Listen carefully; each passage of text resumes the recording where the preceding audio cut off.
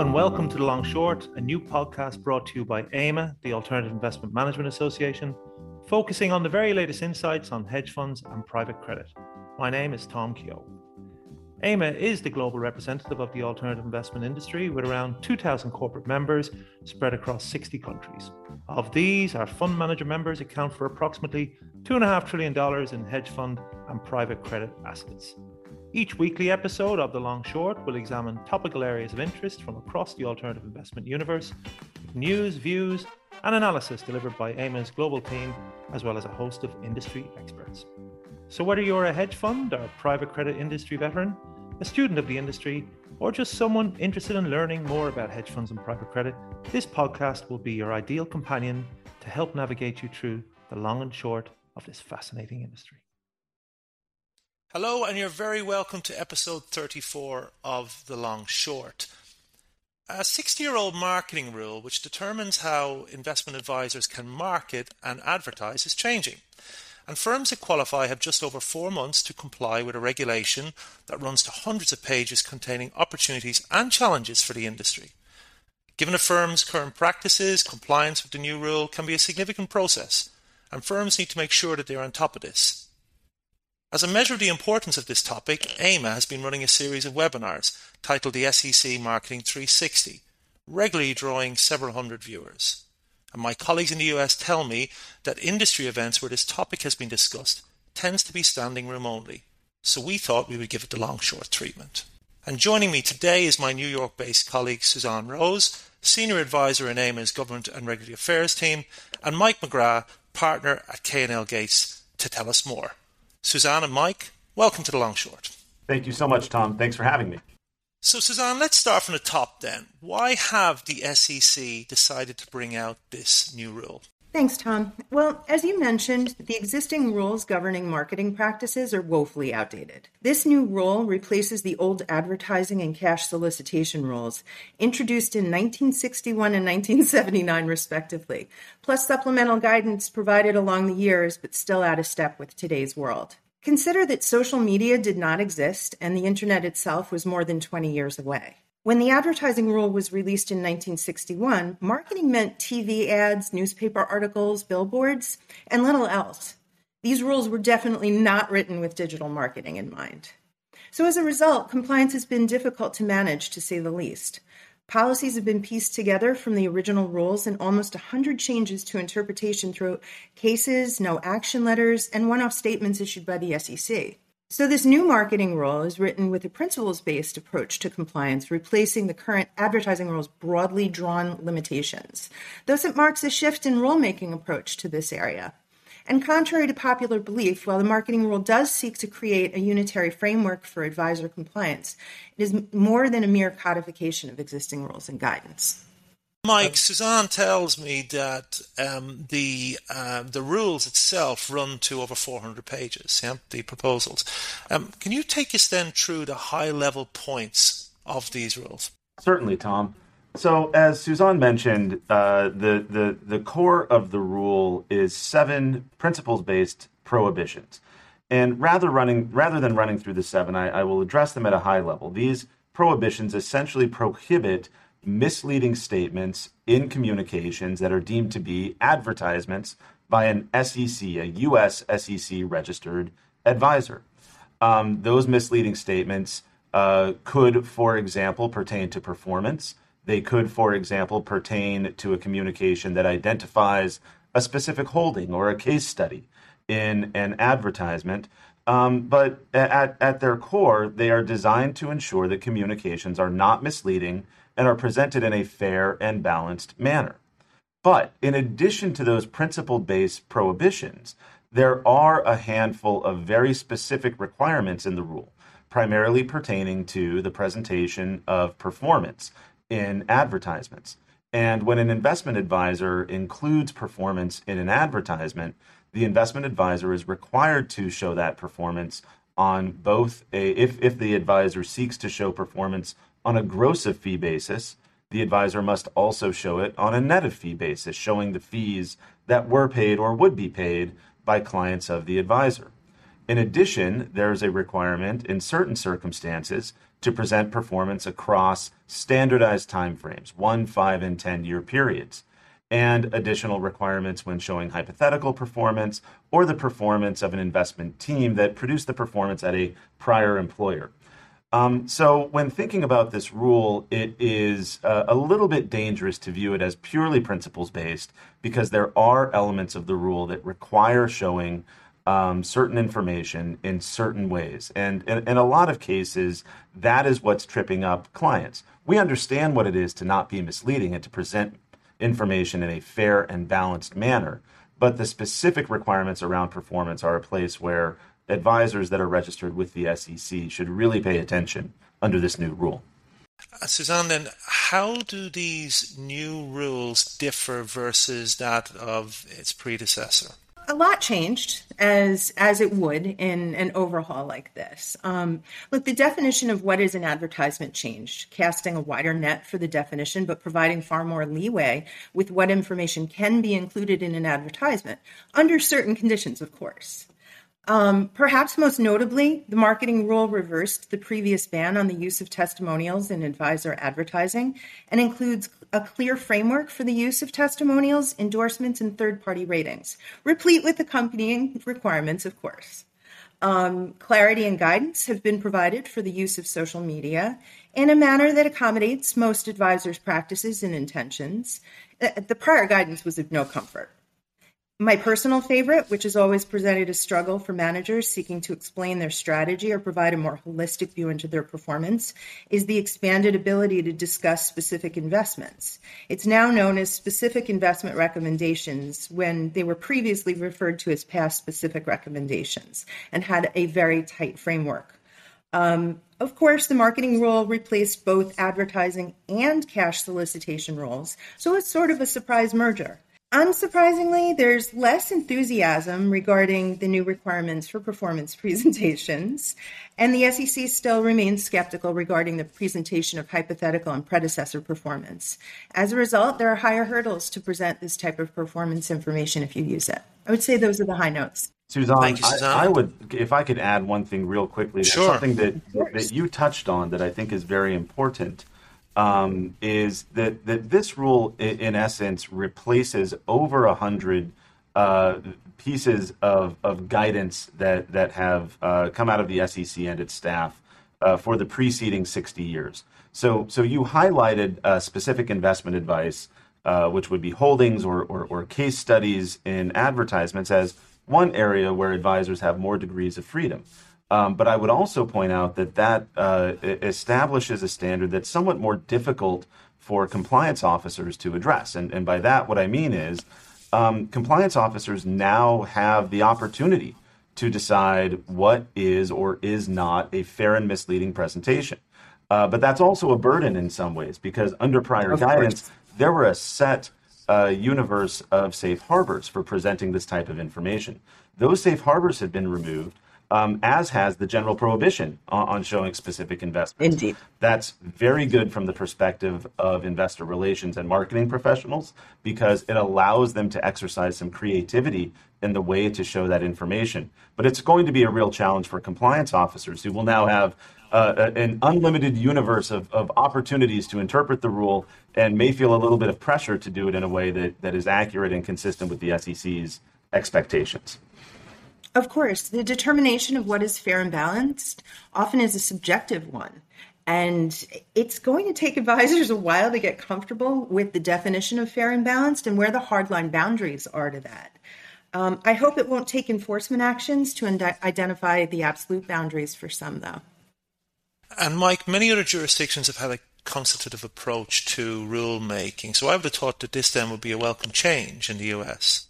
You know, I have to both agree with that and also mention that there are some areas where the industry is a little bit frustrated by this rule. Now, in the first instance, I will point out that this is a rule that the SEC and its staff have been considering amendments for many, many years. And over 2 years ago, we did see a proposed rule, and this allowed a consultative process whereby the industry could give comments to the rule. And the staff and the SEC did make some changes to the rule in response to those comments, but also rejected a number of the comments. And I think that as relevant to this audience, the take home would be that the SEC and its staff really were concerned, not to the exclusion of other types of audiences, but were primarily concerned with the protection of less sophisticated retail audiences. And they appeared to be willing to place additional burdens on managers that manage alternative products or that manage separate accounts for large institutions in the interest of ensuring that there were certain limitations that could not be broached with respect to a retail audience. So there was a consultative element to the rule-making process. But now that we have the rule and now that process is done, I anticipate that we will all be working with this rule as written and the guidance contained in the release for quite some time, rather than seeing a number of additional interpretations, at least over the next couple of years. Suzanne, this has been an exceptionally busy time for the funds industry in the US, with the SEC issuing a raft of new proposals over the past year, to put it mildly. When we had our DC-based colleague Daniel Austin on the podcast last month, he mentioned that AIMA's US Government and Regulatory Affairs team, of which you're a part of, has submitted over a dozen responses to various SEC consultations since the beginning of this year alone, and remarked that adding to this burden is the short comment period associated with many of these consultations. So did you have this same experience then regarding this rule? Well, this rule was a bit different. It was a different commission, it was comprised of a different chair as well. But that being said, if you go back through the past year, we have close to 24 proposals now, with more to come as indicated by the recently released regulatory flexibility agenda. Many of these proposals, as you mentioned, have had notably short comment periods, though in some cases supplemented thereafter by a slight change to the due date or extensions to the periods themselves. In all, they hover anywhere between 30 to 60 days post-publication, and not always contiguous periods, which is challenging when you're trying to gather data and input for responses by the comment deadline. So that being said, the marketing rule itself was proposed on November 4th of 2019. It gave 60 days from the date of publication in the Federal Register, which was December 10th of 2019. So comments were due by February 10th of 2020. But then additional feedback was requested by the Commission, and it was given, with AIMA and the MFA jointly submitting further responses on requests as far in as September of 2020. So it's definitely a different approach, but until existing proposals or final rules, it's hard to say what the experience ultimately will be. And Mike, the rule itself was released, as Suzanne said, in December of 2020, with the compliance date set for the 4th of November this year. So that's 120 days or so as we put out this podcast. Has that been enough time for the relevant parties that would qualify under this new rule to prepare themselves for the required changes? Well, if you were to ask the SEC staff, I think they would tell you that they feel this is more than enough time. And and to be fair, I think that for firms that began the process of assessing what this rule means to them and the changes that would be necessary, it probably is enough time. That said, there are many aspects of the rule that do require some interpretation and some significant changes, and not all firms were ready to begin addressing those changes at the time that the rule came out. At that time, there was a hope and in some quarters an expectation that additional guidance would be given with respect to the rule prior to the compliance date of the rule. And now here we are, just a couple of months out, and very little guidance has been given. So many firms did delay or delayed in certain aspects of preparing for compliance. At this point, there is a lot left to do, and many firms in the industry are feeling time pressure to get that all done. One additional point that I will make is, as Suzanne referenced, this rule does replace a prior rule that imposed requirements with respect to the engagement of solicitors on behalf of an advisor, and in addition, extended requirements not only to solicitors that are engaged to solicit separate account clients, but also to placement agents and other solicitors that help in the marketing of private funds. That requires participation and engagement with placement agents. And that's an area where really advisors aren't acting alone. They need to, in some cases at least, repaper placement agent agreements and establish arrangements with placement agents for oversight of the placement agent activities by the advisor. I think that many firms, and perhaps the SEC staff as well, did not appreciate a couple of years ago that that's a process that does not happen quickly, and one that is a little bit delayed. So to those on the call that are listening to this well in advance of the compliance date, that's an area where I would suggest they focus resources in the short term, because if you don't engage in those conversations with placement agents until a month or two before the compliance date, that's going to be very challenging to get done on time. You know, the other thing I'd add to that is I don't look at this as some sort of measured delay. Look at what's happened since this rule was released. You look at the 18 months that was given for implementation, so up to the compliance date of November 4. Look at what's happened in the past year and a half. It would be challenging under the best conditions to be able to focus just solely on this and go through everything to get it in order in time, but then add to the mix market conditions, the pandemic, and so forth. You can understand why this may not have been top of mind, and instead the longer implementation period was looked at as some time to get ready. But here we are. Indeed, here we are. Mike, are you seeing or hearing about any fund managers working under the new rule as of yet? So Tom, I have, and there are a handful of fund managers that we work with that have elected to come into compliance with the new rule early. And that's expressly contemplated in the new rule. A manager can come into compliance with the rule at any point after the effective date of the rule, as long as the fund manager does come into compliance no later than November 4th of this year. But I will say that is a distinct minority, probably less than 5% of the clients that we work with that have elected to come into compliance early. And Suzanne just made a very good and very important point about all of the things that managers have had to deal with over the last year and a half.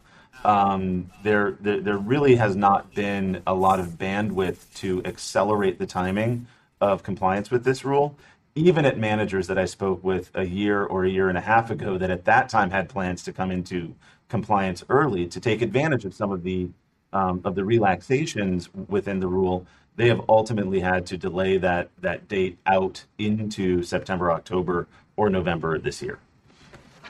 One thing to add as well, Tom, the listeners may not be aware of, is that the rule is an all or nothing proposal in terms of implementation. You couldn't start implementing it, picking certain spots that you wanted to comply with and practice under the existing rules for the rest of it. It was all or none. So the process of planning for this is a bit more daunting. It couldn't occur on a rolling basis. This fall, the 8th annual AIMA Global Investor Forum will be returning in person to the Ritz-Carlton, Toronto on October 13th and 14th. Last year's event virtually convened over 425 attendees from 26 countries, making it the global investor conference for the Global Association. This flagship investor conference will convene institutional allocators, family offices, managers, and service providers over 1.5 days, with 1/3 of delegates being investors. PSP Investment CIO Edward van Gelderen, chairman of AIMA Global Investor Board, will be welcoming you with a keynote and panels discussing private market allocation trends, the global impact of ESG, diversity, equity and inclusion, digital assets, and more within the hedge fund, private credit, and private equity worlds. So join leaders from Blackstone, IMCO, Bridgewater, BlackRock Alternative Advisors, OP Trust, University Pension Plan, Morgan Stanley Wealth Management Canada, and more at the Ritz-Carlton Toronto in October. Yeah, so taking that point, Suzanne, and also Mike mentioned a challenge being, having to have that conversation with placement agents, really having those conversations take place now. What are the other challenges then that fund managers are facing in implementing these changes? Well, other than the obvious challenges of getting together with stakeholders and reviewing this all in detail to come to a level of comfort with how to approach some of the newer approaches to advertising, I would say, in terms of the rule itself, the hot spots have been, certain aspects of the rule could use additional clarification and could ultimately spur requests for no action relief. For example, hypothetical performance could really use further clarification. And I can tell you that when working on this is one area where the Commission showed the most concern from the IM staff to the commissioners themselves, and it resulted in months of focused dialogue. But they seem genuinely interested in understanding the legitimate use of hypothetical performance in its many forms, and I think the final rule reflected that to a degree. The entanglement standard for indirect communications is another area that's causing a lot of confusion. The Commission was clear in stating, just to paraphrase, that an advisor would not be held accountable for unapproved changes that a third party may make to its material. But the ever-present facts and circumstances judgment statement was also made, and there are additional passages on solicitation that appear to muddy the water on to what extent an advisor can review a document that's being produced without being seen as having a material role in its production by that third party. And then, of course, there are certain requirements for net performance to be shown, particularly where fees essentially would be modeled. And those are concerning because they'd appear to be misleading at face value, and false and misleading are always at the heart of the SEC's concerns for advertising. It's going to take advisors a while to get comfortable with the SEC's definition of fair and balanced and the new principles-based approaches to certain marketing material content. And while it's a welcome change, FAQs and examples will go a long way in addressing this. Suzanne, I have to agree with everything that you said, but I want to highlight one of the points that you made very early on in your response, which is the importance of engagement with stakeholders.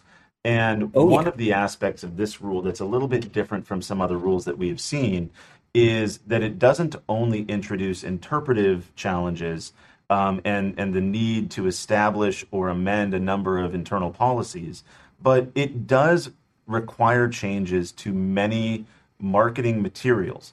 And some firms have dozens of these, some firms have hundreds of these that have been used routinely over the preceding several years. And that really requires engagement by a variety of business units, not only the marketing group, but also the group that's responsible for the calculation and presentation of performance. And getting all of that together is a very heavy lift for many managers, and that needs to be coordinated. So as an example, I have a number of clients who had planned to wait until November to come into compliance with the rule, but instead are electing to move that up a little bit to October so that they're not in a situation where they issue 100 pieces of material demonstrating September 30th numbers and then reissue them again a couple weeks later. So that is something that we didn't appreciate at the outset, but that has really been imposed by the marketing teams within managers because they don't want to reproduce those materials twice in the course of a week. That makes a lot of sense, but this really involves so many different business units within the advisor, and that's been a big challenge at a lot of managers. So if there are investment advisors out there that are hearing this for the first time, what I understand from both of you is it's not too late to get started, but you really need to get a move on now, right, Mike?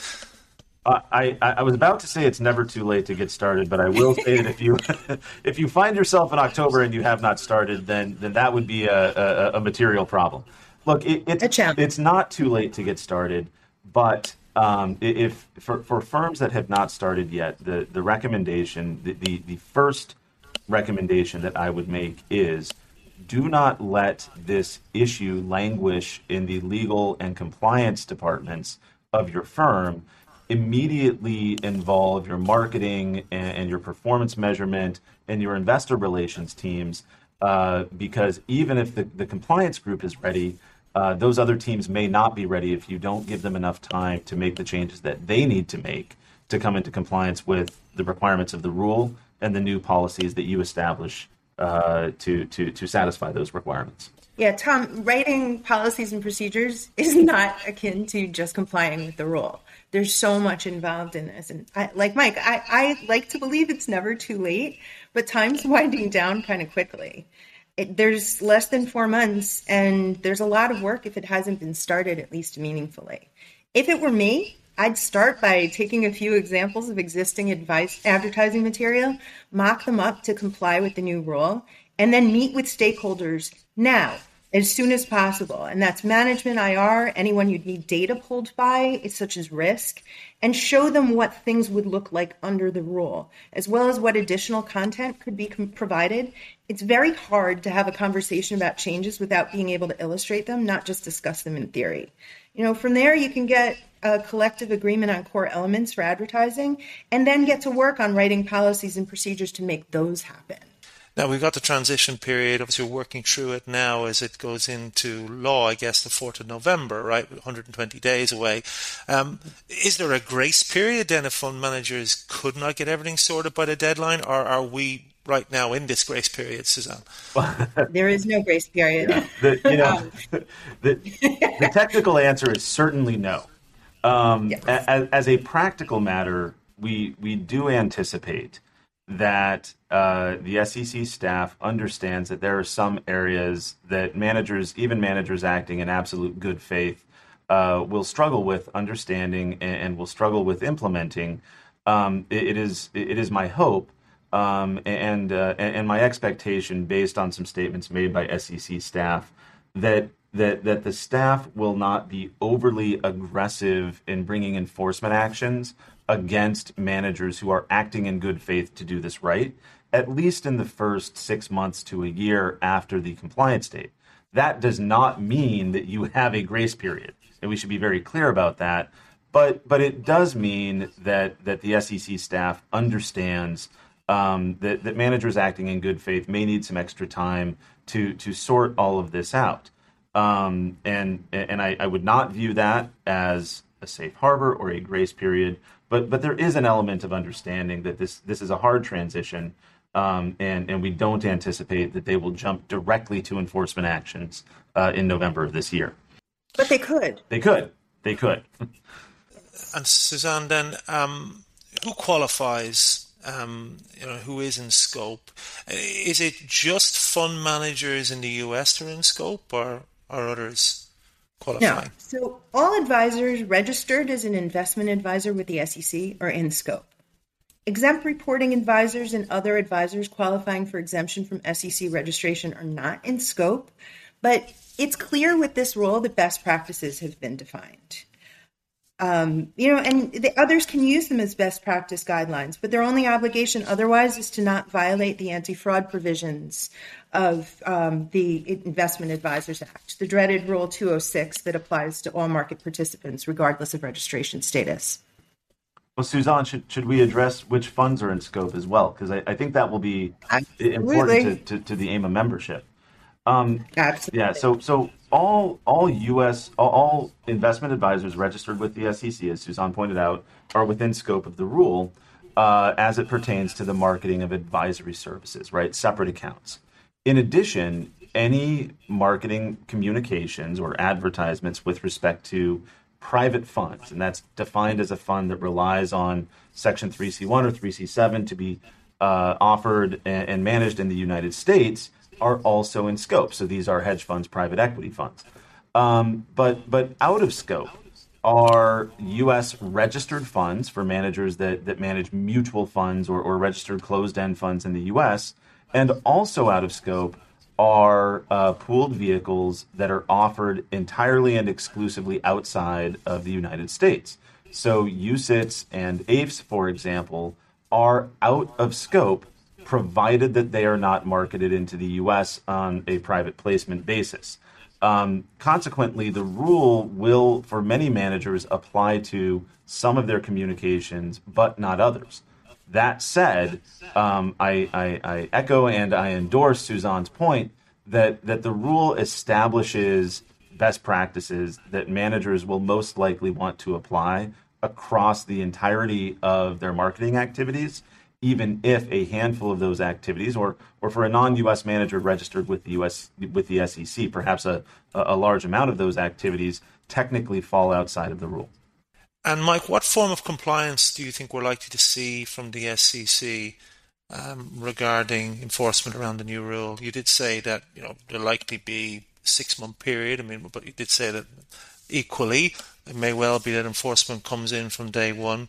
What do you expect to see? Well, the Commission certainly has the authority to enforce the rule from day one, and I think that if they see managers that they believe are not acting in good faith, or have not made it, more precisely, have not made a good faith attempt to comply with the rule, I would not be surprised to see enforcement on that basis. But more generally, we anticipate that in the first 6 months to a year, the SEC staff, through routine examinations and possibly through some sweep examinations, which are limited scope examinations on particular topics here on the marketing rule, will seek to gather information regarding the manner in which registrants are complying with the rule. They will look for areas that they feel are best practices. They will look for areas where they feel, notwithstanding good faith efforts to comply with the rule, that managers are coming up short. And in, let's say, roughly a year's time, could be 6 months, could be 18 months, I would expect to see a statement from SEC staff, perhaps in the form of a guidance update or perhaps in the form of some other informal communication that highlights areas that the staff feels require some better work from registrants. After that happens, assuming that those initial steps are taken, then I think that the staff will be more aggressive about identifying areas under the marketing rule that they feel managers have not complied with, referring those concerns to the SEC enforcement staff, who will then bring enforcement. Now, Suzanne has pointed out, as have I, all of that is prospective, all of that is speculative. The SEC certainly has the authority to bring enforcement beginning on November 4th or even earlier for managers that come into compliance prior to November 4th. But we anticipate that there will be this information gathering period prior to aggressive enforcement actions, at least as to advisors acting in good faith to comply with the rule. Tom, this is a learning process for both sides, okay? But that being said, they're going to watch this very closely. So anyone that thinks that because it's new or, perhaps implying a bit of a grace period or that the SEC will go easy on this, it should disavow themselves of those assumptions.